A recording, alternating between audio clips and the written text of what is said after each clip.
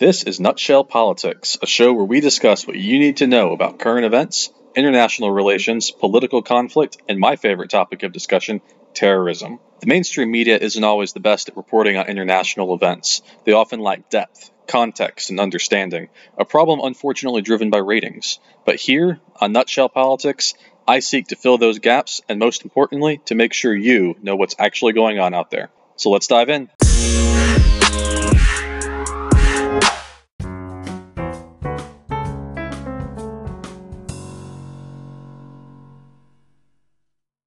Hi everyone, and welcome to Nutshell Politics. I'm your charming host, Justin Kenny, and I'm excited to be here with you guys for a special spotlight episode.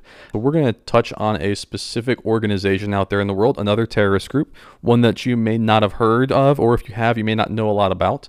And it's actually one that I've been doing a lot of research on recently as part of my upcoming dissertation, and that is a group called the Fuerzas Armadas Revolucionarias de Colombia, or, as they're more commonly known, FARC, which is F-A-R-C. That was the Spanish phrase I used. It means the Revolutionary Armed Forces of Colombia, and it's a group that goes all the way back to the 1960s. But just recently, they were in the news just last year as a group that agreed to finally lay down arms after 50-plus years of fighting. Now, this is a group that's often thought of as more of like a rebel group, a guerrilla force, that just happens to use terrorist tactics, but they are designated as a terrorist group by many countries in the world.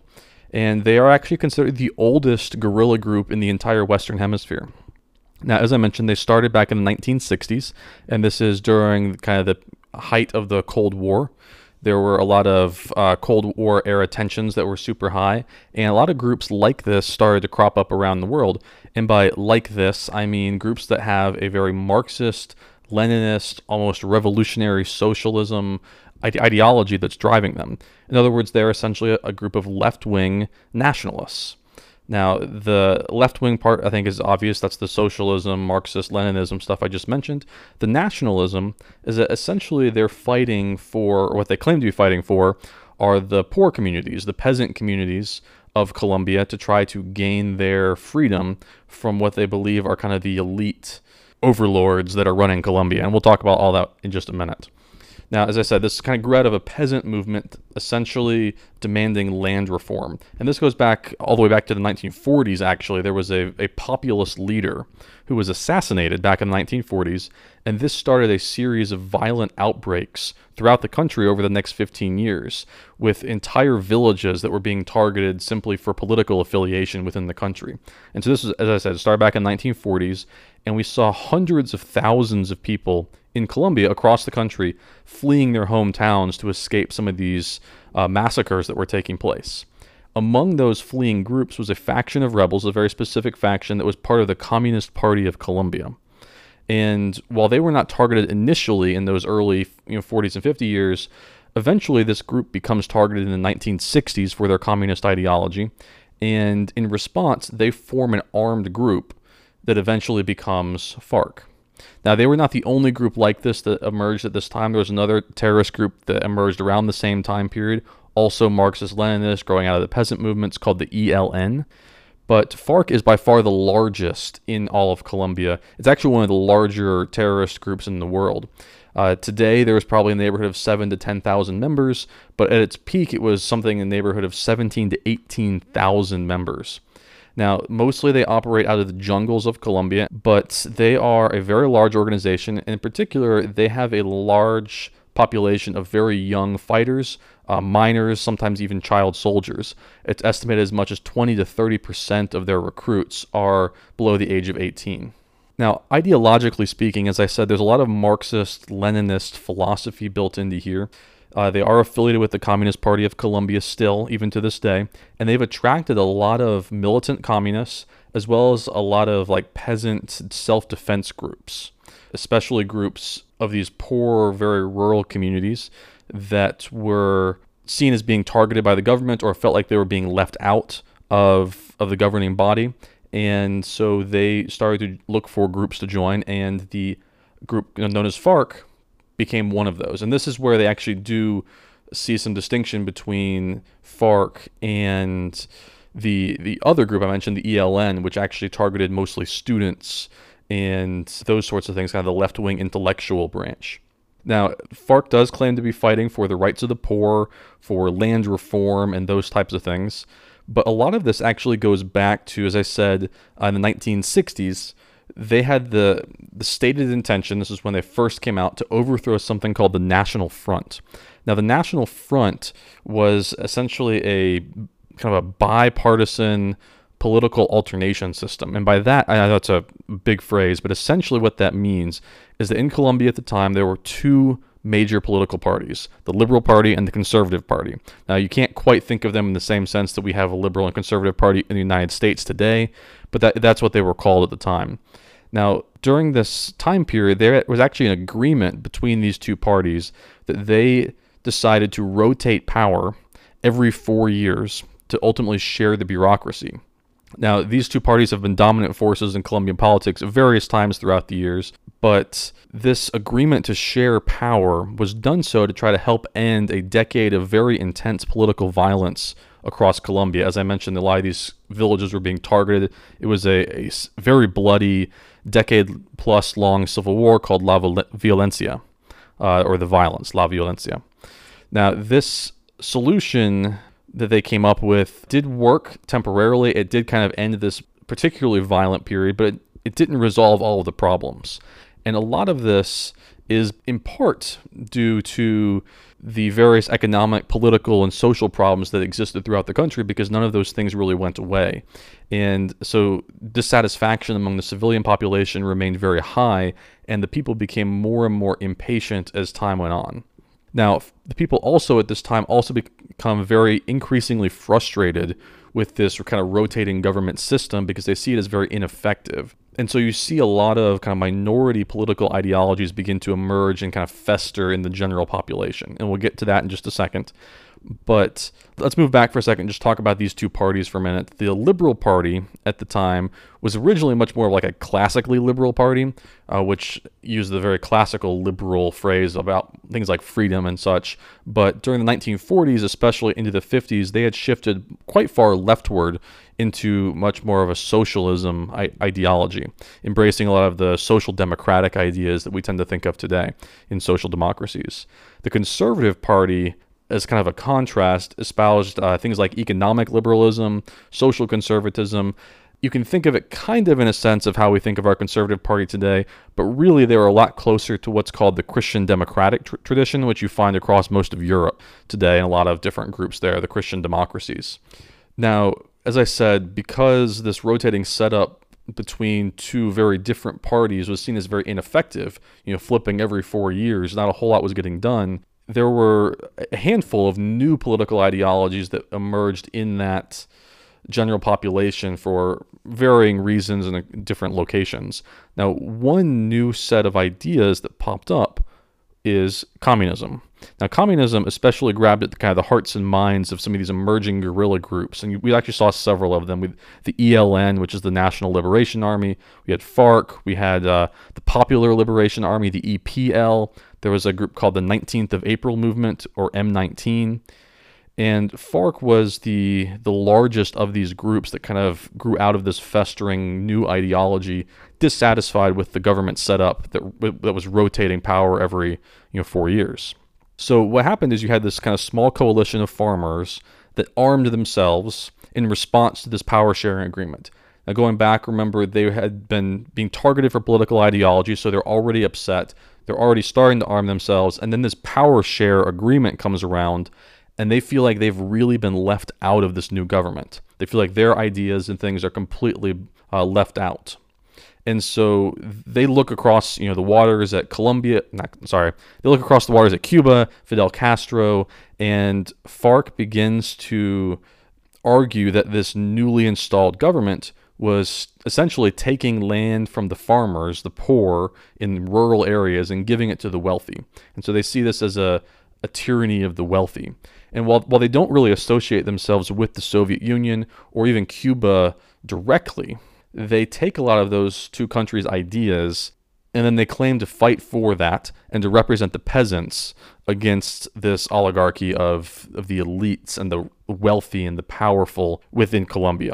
Now, they don't really while we tend to think of them as very left-wing, they don't really embrace the ideas of like the typical left-wing belief of larger governments.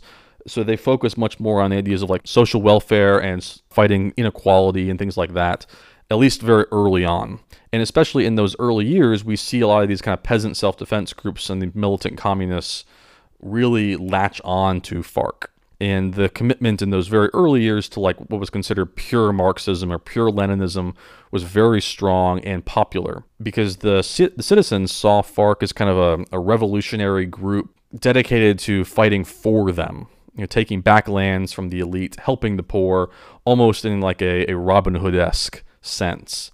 And this commitment to being a quote people's army gave them a sense of justification for their actions, a sense of legitimacy, believing that guerrilla violence was the only way that they were able to reach out to the people, to reach out for the people, on behalf of the people, and fight against what they saw as the tyranny in government. And it gave them kind of this martyrdom element, almost like they were heroes, and it worked really well for recruiting, for public support, for morale among their soldiers. But over time, we have seen this commitment to that communist left-wing ideology really waver and almost disappear entirely. Now, they will still claim that, but ultimately, when the Soviet Union fell, and we saw a lot of these other left-wing groups, terrorist groups, extremist groups, rebel groups, fade away because they lost a lot of support from Soviets and other groups like that, or other countries like that, we saw FARC kind of rebrand themselves. And they jumped at the opportunity to get into several illegal activities, in particular illegal mining and the illegal drug trade. And this became a means of raising funds to operate their organization. And so the leadership became more and more dedicated to like economic arguments and economic motivations, and less dedicated to that original ideology as their overall movement progressed. This actually leads to kind of a gap between the members within their organization and some of the poor rural supporters who maintained a lot of these left-wing ideas. And the leadership became more and more focused on like garnering money from working the drug trade in Colombia, but the rural FARC members who gave the group popularity in the first place were much more dedicated to the Marxist ideas of social welfare and fighting down against the elite. Now, in line with this ideology, I should mention, FARC did once try to establish a political party. They called it the Union Patriotica, or the UP.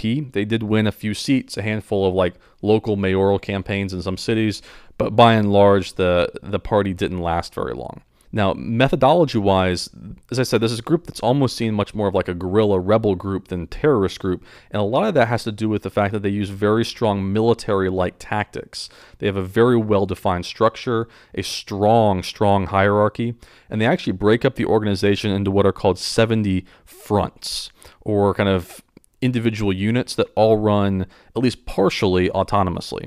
And so these 70 fronts are all scattered around, the regions that they control, but the fronts don't really answer necessarily to the main organization, at least for a lot of their individual actions. Now, broadly speaking, they are still part of the same organization, and there is some control there, but they are not in the same sense as, they're almost more like franchises, I should say. They're more like franchises in the sense that they kind of run things autonomously in their region with whatever works best for them. Now, this group, in particular for their terrorist attacks, they became very well known for things like kidnappings for ransom, extortion. Back in 2002, they actually kidnapped a presidential candidate, someone by the name of Ingrid Betancourt. And this idea of like kidnapping for money, for support, became a really key part of their methodology. Now, in 2012, they announced that they were going to try to stop this, and they actually released some of their hostages as part of negotiations with the government, but they quickly abandoned that promise and started kidnapping again not long after that. Now, the other big thing that I mentioned is that they got really into drug trafficking and drug sales. Now, primarily speaking, this was marijuana and the big one, cocaine. And because at one point in the early 2000s, Colombia actually, as a country, supplied something like 90% of the world's cocaine. And FARC specifically was responsible for somewhere in the neighborhood of 50 to 60% of that, especially, I think it's about 60% of the Colombian cocaine that made its way to the United States even. So FARC was huge into drug trafficking and drug sales, particularly of cocaine, and this worked really well for them because they controlled a lot of territory in rural communities, which allowed them to grow the plants necessary to manufacture cocaine. Now, they also got into things like illegal mining, which generated some money for them, some funds, and they started doing things like attacking infrastructure, going after like the energy infrastructure of the country, doing a lot of things that would really kind of upset the Colombian government. And this has been going on, as I said, for like 50 plus years, started back in the 1960s, and the group has been committed to violence pretty much ever since. They used to engage the army much more directly as kind of an army-on-army attack almost, but because they weakened over the last couple decades, they've done that less and less so and resorted more and more to terror tactics. So you get a lot more of these like small ambushes of civilians and infrastructure and less outright combat with the Colombian army. Now, in 2012, FARC's ranks had been severely thinned. There was a huge military offensive that the Colombian government undertook, backed by the United States, actually, and we saw FARC really almost be forced to the negotiating table. And this is because the U.S. spent something like $10 billion in Colombia as part of an aid package that we gave them to help them counter and combat guerrilla violence. The United States is actually Colombia's largest trading partner, and so the United States became very focused on wanting to help cut out a lot of these rebel groups who were so involved in the national economy of Colombia. Now, there was a president by the name of President Uribe. He cracked down very heavily on both FARC and the ELN. The ELN was a smaller group, but also operated very similarly to FARC. They were actually kind of sometime allies, but also sometime rivals. They would conduct some joint missions together occasionally, but they also did a lot of infighting. Several times they would kill each other's members. They would try to steal each other's sources of funding, steal territory and those types of things. But they both kind of operated similarly in attacking civilians, illegal drug trade, illegal mining, and those types of things. So President Uribe comes in and tries to crack down on both of these groups. And we see a lot of the groups start to splinter, and many even try to flee the country, seeking refuge in Venezuela or Ecuador.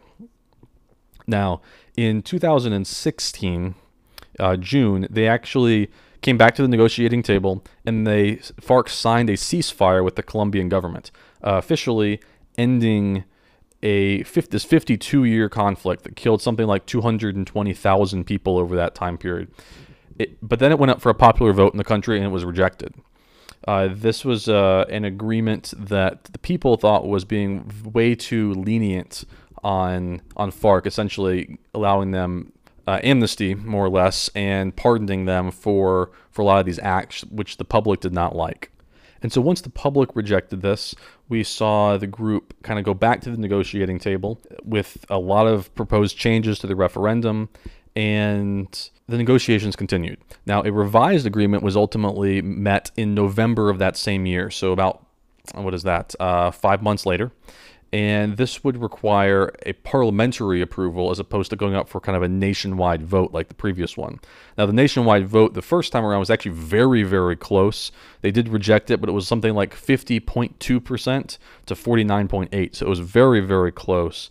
And so the second agreement actually only had to go up for parliamentary approval instead of going to the whole population. Now, the essential deal here was actually still done with President Uribe, who's now at this point the former president, and the current president, a man by the name of Juan Manuel Santos. And this kind of new modified agreement basically permitted FARC to establish their own political party. And in exchange, they would lay down their arms. They would be granted full immunity if they gave a full confession, cooperation, and there were some details around like the drug trafficking. There may be some charges still placed there, but they would be granted immunity for some of their terrorist acts if they would lay down their weapons and they would allow them to form their own political party. And so in November of 2016, I believe it was November 24th, this revised peace deal was officially signed. And by February the FARC organization began the process of disarming. And a couple months after that, by May, they were starting to become reintegrated into civilian life. And officially, as of June of last year, in 2017, FARC officially ceased to be an armed group. Its forces officially disarmed, handed over something like 7,000 weapons to the United Nations at a special ceremony, which included FARC leadership and the Colombian government. And at that point, FARC formally ceased to exist. Now, the problem has risen that because FARC was so broken up into these 70 fronts, that there were a lot of dissidents within FARC that did not like this peace deal. And they have actually refused to lay down some of their arms, even after this government peace treaty that came through. And these dissidents are somewhere in the neighborhood of like 1,200 armed combatants who are still out there. And they have been, over the last like year and a half, become increasingly problematic for the Colombian government and for the Colombian military to continue to fight. And these dissidents have been responsible for quite a few different attacks. And in particular, there's a couple fronts. Probably the biggest one is the First Front. It's located kind of in the eastern part of Colombia. But these groups have been very problematic. Even though the majority of FARC has been dismantled, these groups are still alive, they're still active, and they are quite extensively armed as well. And so while FARC officially does not exist anymore, these dissidents do, and so we can still kind of treat FARC as a still active group, even though the formal organization has laid down their arms and turned over any sort of weapons they had to the government, to the United Nations, and tried to reintegrate into everyday life. Now, a handful of things about FARC and some of their tactics. We do know that in the past they actually got into using gas warfare. Particularly, they used type of like improvised mortar made out of gas canisters when they were launching some of their attacks. And this was widely condemned by the Human Rights Watch and many others, as well as their use of landmines. Now, they also were known for occasionally threatening or killing a lot of the indigenous Colombians. There's a lot of indigenous groups in Colombia, and FARC frequently would go into these indigenous communities, assassinate some of the leaders, forcibly recruit some of the indigenous youth populations. And in part because of this, something like 35 of these tribes or ethnicities that are within Colombia, of which there's, I think, about 100 or so total of indigenous ethnic groups. About 35 of these groups are in danger of entirely dying out right now. And so this armed conflict has not just affected organizations like FARC or the ELN, it's also affected the government, but in particular, it's affected a lot of these indigenous groups that are not really on either side. Now, moving forward, there's a joint operation that's taking place between Colombia and Peru, which is a kind of joint military effort. It's called Operation Armageddon, and the entire purpose here is to try to combat some of these FARC dissidents, and to an extent, it has been fairly successful. On the first day alone, when they started this back in July, they managed to arrest something like 50 individuals, a lot of these being Colombian nationals who were part of the organization, dismantled some of the cocaine laboratories that were in place there. And we've actually seen the relative success of the FARC agreement with, thousands upon thousands of people turning in their arms carry over, and there's actually some agreement talks taking place right now between the Colombian government and some of these other organizations like the ELN. And so this particular agreement between FARC and the government, if it continues to hold, and again, we're still very early in the process, but if it does continue to hold, we may see a bit of a waterfall effect with some of the other groups like this in the area. And so we'll have to keep a very close eye on that going forward to see what really takes place. But with that, we're going to go ahead and shut things down. I think that was a pretty good overview of who FARC is, where they came from, what their purpose was in arming themselves, as well as kind of where they are today. So I hope you guys enjoyed that. I think it's really fascinating. As I said, this is one group that I'm really looking at kind of hardcore for my own dissertation in my writing. But I think it's a fascinating one as well. That is one that a lot of people don't really know about as being so active. We tend to focus on groups like, say, in the Middle East, but FARC is probably the largest, or I should say was the largest guerrilla group in the entire hemisphere. And being in the Americas, I think it's one that we should probably know a little bit more about than we tend to. So with that, we're going to go ahead and shut things down. As always, find me on Twitter. You can follow me there at JustinR_Kinney. I look forward to continuing that conversation. You can also find me on Facebook at J. Robert Kinney. That's the name I write fiction novels under. If you haven't yet, please go check out my new book. It's called Splintered State. It is on Amazon. You can find it for both paperback and Kindle. It's the first in a series of 3 to 4 books that I'm currently working on right now. I'm really excited about it. Sales have been going well so far. And so if you haven't had a chance to pick that up, go ahead and do so on Amazon. I also have a previous book that came out about 2.5 years ago called Precipice. You can check that one out as well. And of course, if you're interested in supporting this podcast in any way or advertising on the podcast, please hit me up. I'd be happy to talk with you more about that possibility. You can also check out my Patreon account, which is online as well.